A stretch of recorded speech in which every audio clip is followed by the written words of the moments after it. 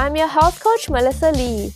Here at Thriving with Nourishment Health, I provide women with the resources to reclaim fertility and celebrate periods through the lens of functional medicine. It is time to empower ourselves with natural solutions over band-aid medicines. We will get to the root cause of symptoms to see the bigger picture. Let us find the ability to heal ourselves, get back to Mother Nature, and live in a healthier world.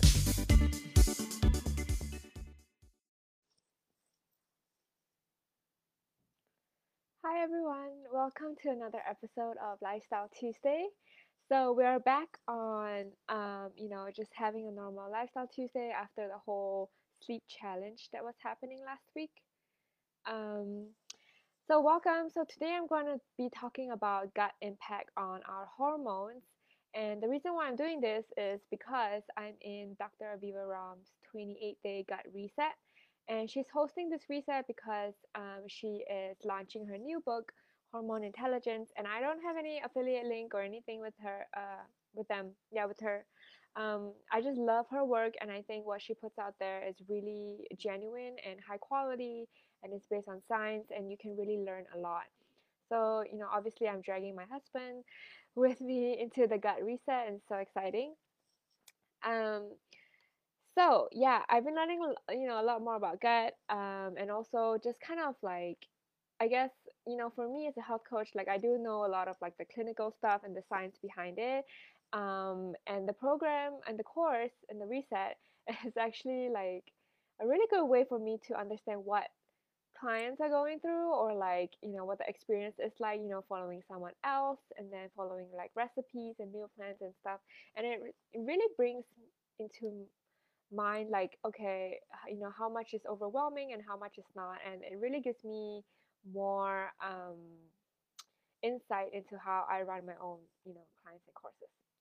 So anyway, enough about that. If you're listening on the podcast, I would so appreciate it if you leave me a 5-star review, because that will get the information out to more people. And if you're here live, just drop a comment, say hi. Always happy to see you here and answer your questions. So, gut health is really important because, the disease begins in the gut. Like everything is stemming from the gut. And so we want to really get to the root cause.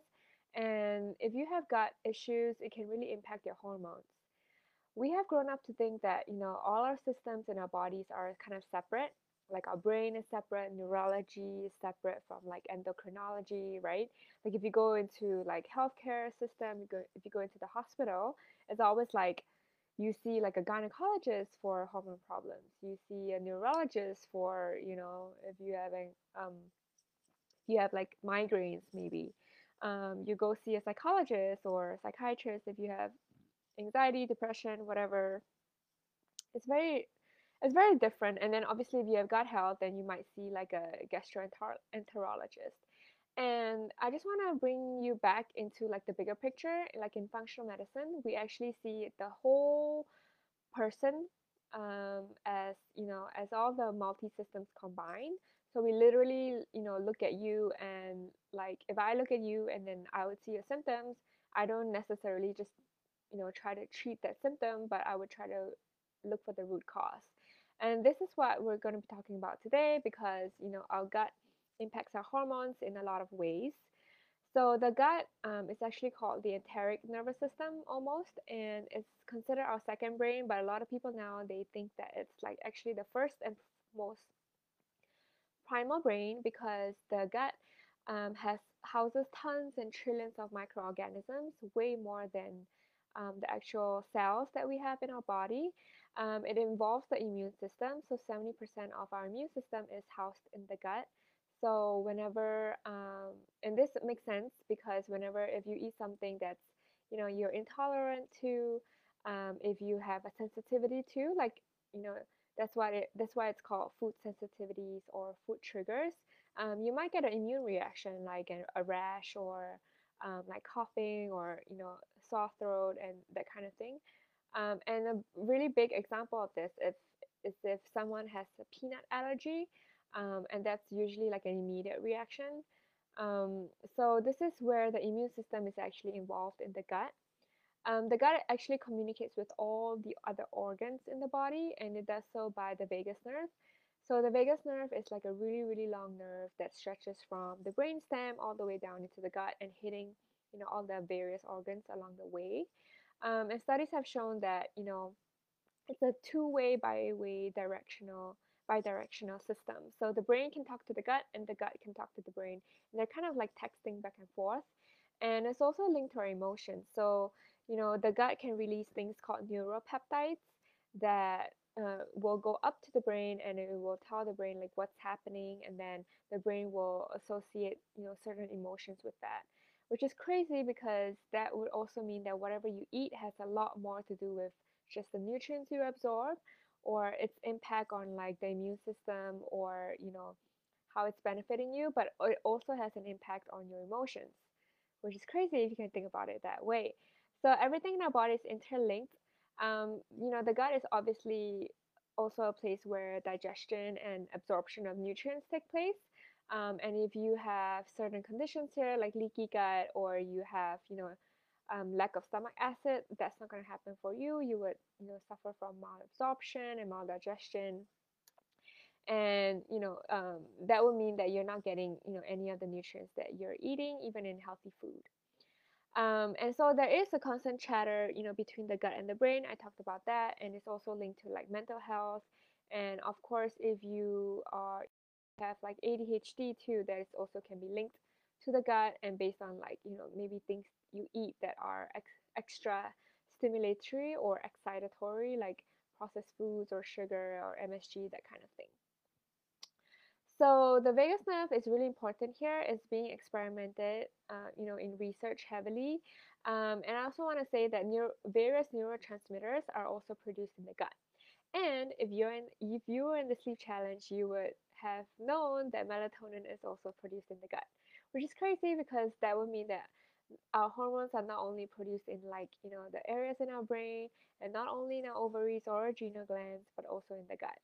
And so it's not very simple to think about like hormones and just like, oh, it's just like the prostate or the ovaries, but like cortisol is produced in the adrenals, insulin is also produced in the ovaries, and then melatonin is produced in the gut. So we have to really think about like what are all the other symptoms that come into play if you have hormonal symptoms. So one really big way that the gut influences our hormones is through the estrobolome and its impact on estrogen. So estrogen, it's made up of three forms. The main form I'm going to be talking about is estradiol, and that's usually the form of estrogen that is rising during the first phase of our menstrual cycle, and then it kind of drops off in the second phase of the menstrual cycle as progesterone starts to rise.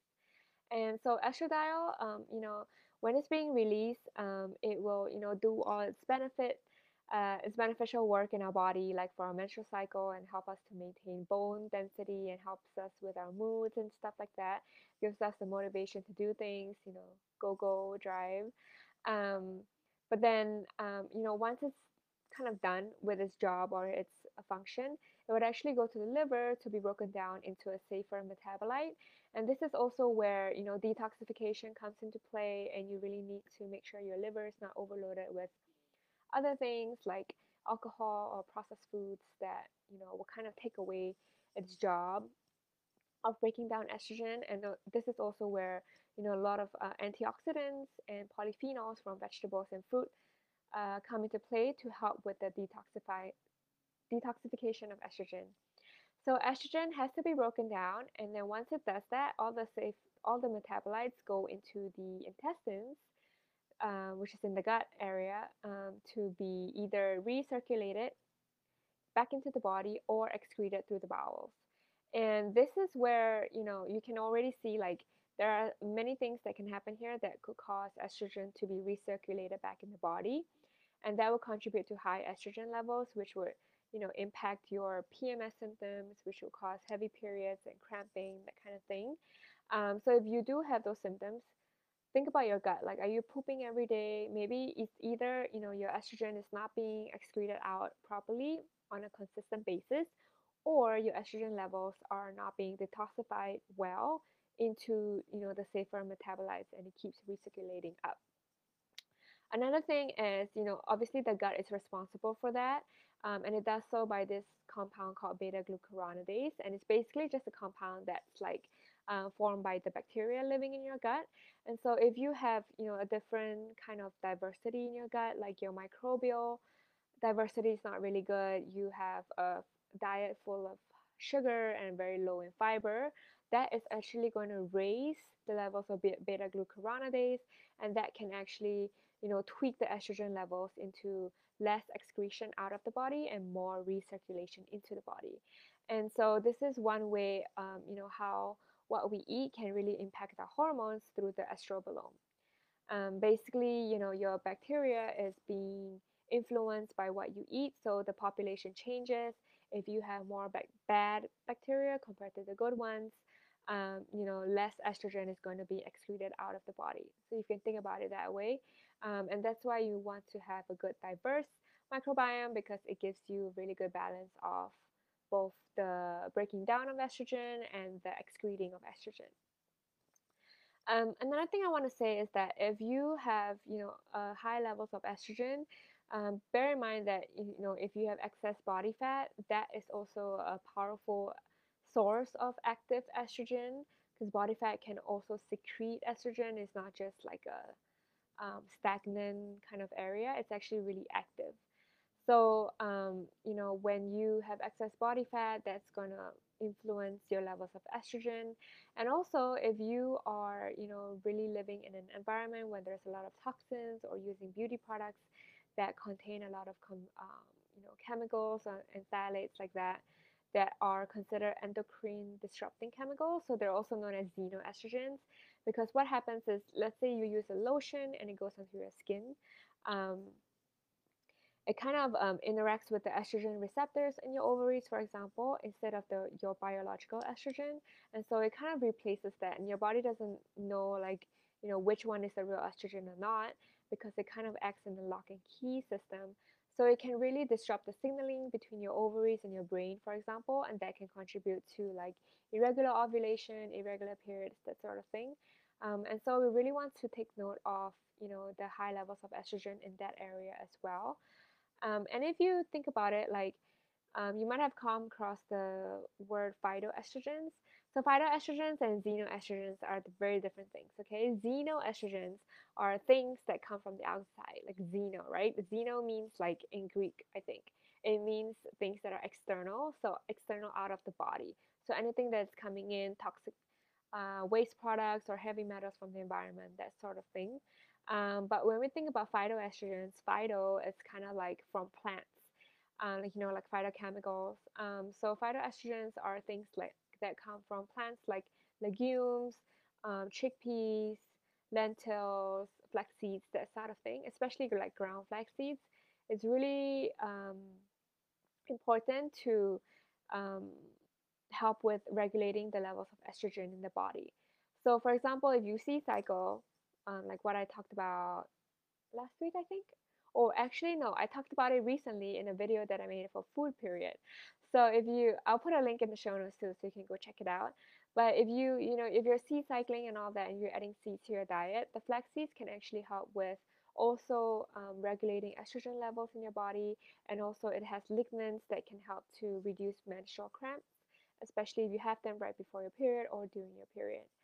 So having all of these foods can really help to shift the hormone levels or production in the gut, via the gut, I should say, and that's really important.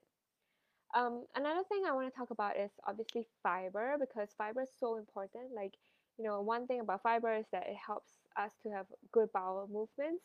And when you have good bowel movements every single day, it should be daily, you can excrete the excess estrogen out of your body, and it's not going to be recirculated back into your body. So having fiber is really important. Also, having fiber produces this thing called butyrate, which is a short chain fatty acid. And butyrate really helps to just kind of regulate your estrogen levels as well, and it has a whole host of other benefits. And fiber is actually more important than probiotics for the gut, because fiber can also keep you full. It can, kind of regulate your appetite, and it also kind of prevents you from eating too much sugar. So fiber is really important, I should say. And if you want to think about anything else that is toxic for the gut, it will be like the use of antibiotics, foods that are really bad for your gut, like processed sugar or gluten, for example, some of us, dairy as well. Some of us also cannot take like soy because a lot of it is GMO in the US, and also wheat and corn, and those are also GMO products.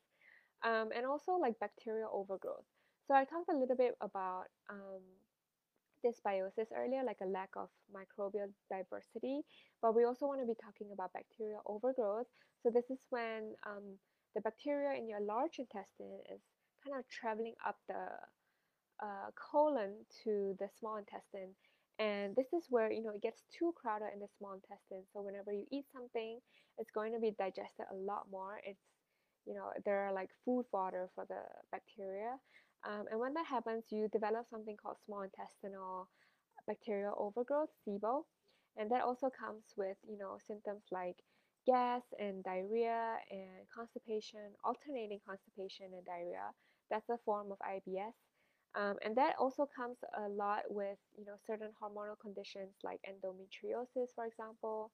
Women with PCOS tend to have lesser microbial diversity, so that's where the dysbiosis come in. So those are the two things that can affect your gut. And the third thing would be leaky gut. So leaky gut is just basically like holes, I should say, like kind of holes or wear and tear on your gut lining. So basically, your gut lining is usually really, filtered. They have a really good filter on there, so only certain things can come in and certain things can go out, sort of like your air purifier.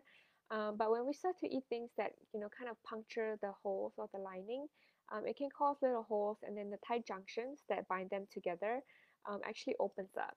So whenever you eat gluten, for example, or the more you eat of certain things that cause you to be intolerant, like a food sensitivity that you keep eating and you keep getting triggered, the more and more your immune system is going to be hyper vigilant, and that is also going to be contributing to like all sorts of conditions like skin conditions or like anxiety, depression, mental health issues, um, excuse me, and also like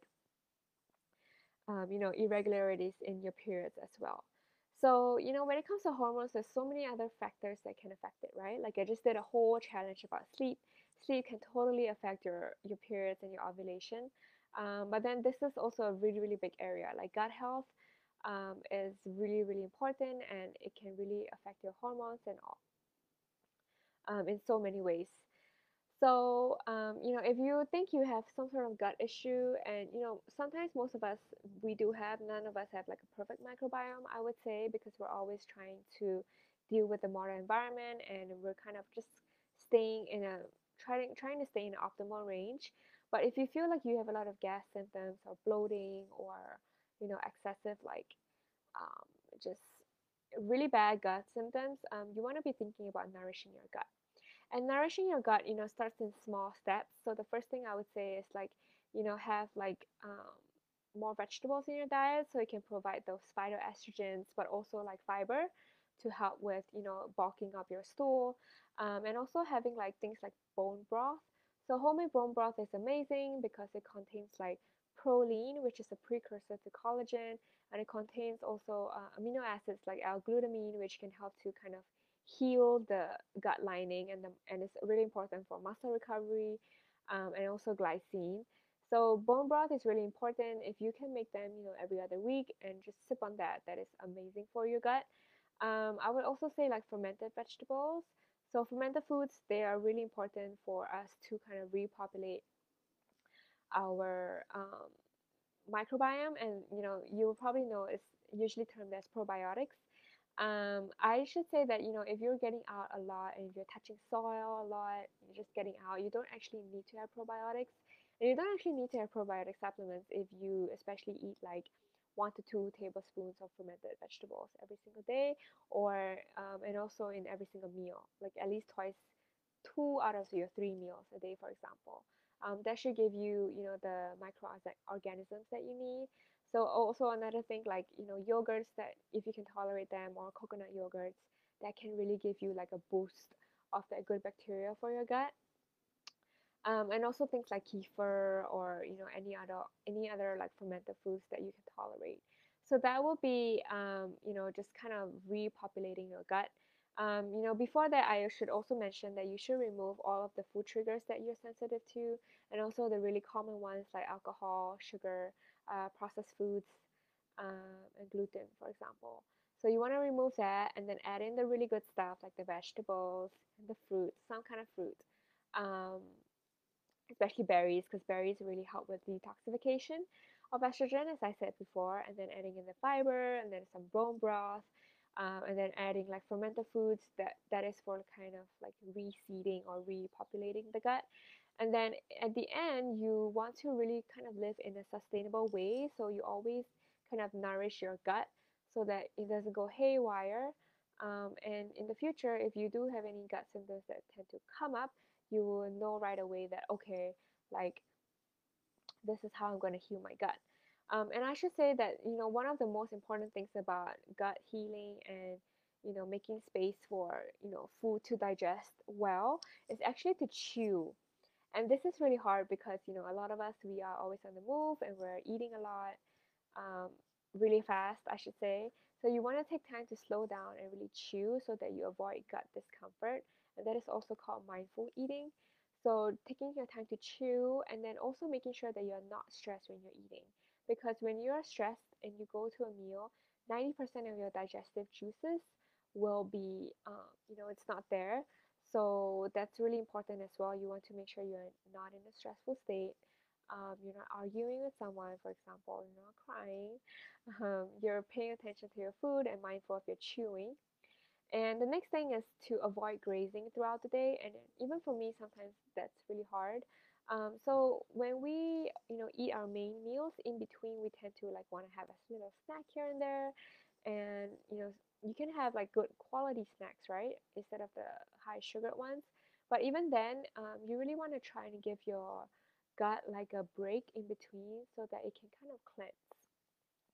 So in our intestines, there's these contractions called the migrating water complex (MMC), and it's basically like a wave. Like you think about the oceans, and like it rises and it comes down. It's like a wave, and so that happens kind of occasionally too in your stomach and your intestines, and it's kind of just a way to kind of flush all of the bad bacteria or any kind of waste products out of the body.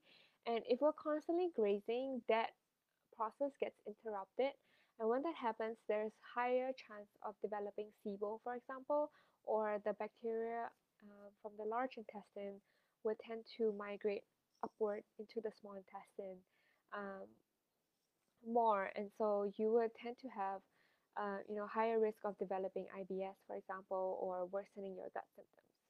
So ideally, in between your major meals, try to have like a good, like at least 2 to 4 hours of meals. And if you're eating your meals really well, like if you have good protein, fat, and fiber, you won't really be hungry anyway because those are the nutrients that sustain you. If you are hungry just after an hour or after 2 hours, it just means that you probably do not have enough fat or fiber or protein in your meal. It might be too much carbs, for example, and that is going to just trigger you constantly wanting to eat all day. So that is just kind of a general guideline. Obviously, if you're someone who constantly suffers from low blood sugar, you do want to try and maintain that blood sugar levels with good snacks. Um, but this is just more of a general guideline, and also like a solution or like an insight into like how come you might have like SIBO or some kind of IBS symptoms. And so that is for the gut. And if you're thinking about supplementing, really simple, it's like digestive enzymes. That's like a really quick fix for like just helping you to digest a little bit better while you work on the root cause. And usually supplements, especially for the gut, it's just about 2 to 3 months, depending on how severe it is. But it's not for life. Like you don't want to take any supplements really for life because, for example, if you're doing like probiotics or digestive enzymes, you just really want to use that as support, so at least whenever you're eating, you're still digesting the nutrients while you're working on the root cause of your symptoms. And usually the root cause of gut symptoms would be like maybe you're too stressed, or you're not eating slowly, you're not chewing your food fast enough, or you're taking like PPIs, proton pump inhibitors, that is actually lowering the amount of acid in your stomach, for example. And they can there can be a lot of other things, right? That can affect the gut too, which also has an impact on the hormones. So that is all I have for you today. If you have any questions about that, any section at all, like just pop a question into the comment box and I'll get back to you. Otherwise, I will see you next week for the next episode.